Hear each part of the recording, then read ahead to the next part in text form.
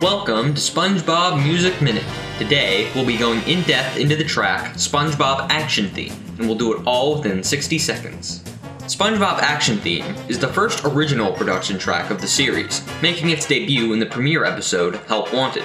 That said, it only appeared in the original pilot version of the episode that only aired once in 1999. Since then, the track was played 2 more times. Later that same season, during the title card of Hall Monitor, and once again in the Season 8 episode For Here or To Go. SpongeBob Action Theme is a very underrated track in my opinion, and it's a shame that it hasn't played that much. It's a very upbeat and exciting track, and someday, I'd love to hear it featured on the series again.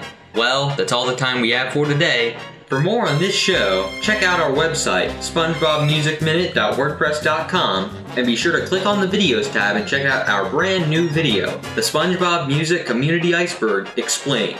Until next time, thanks for listening to SpongeBob Music Minute.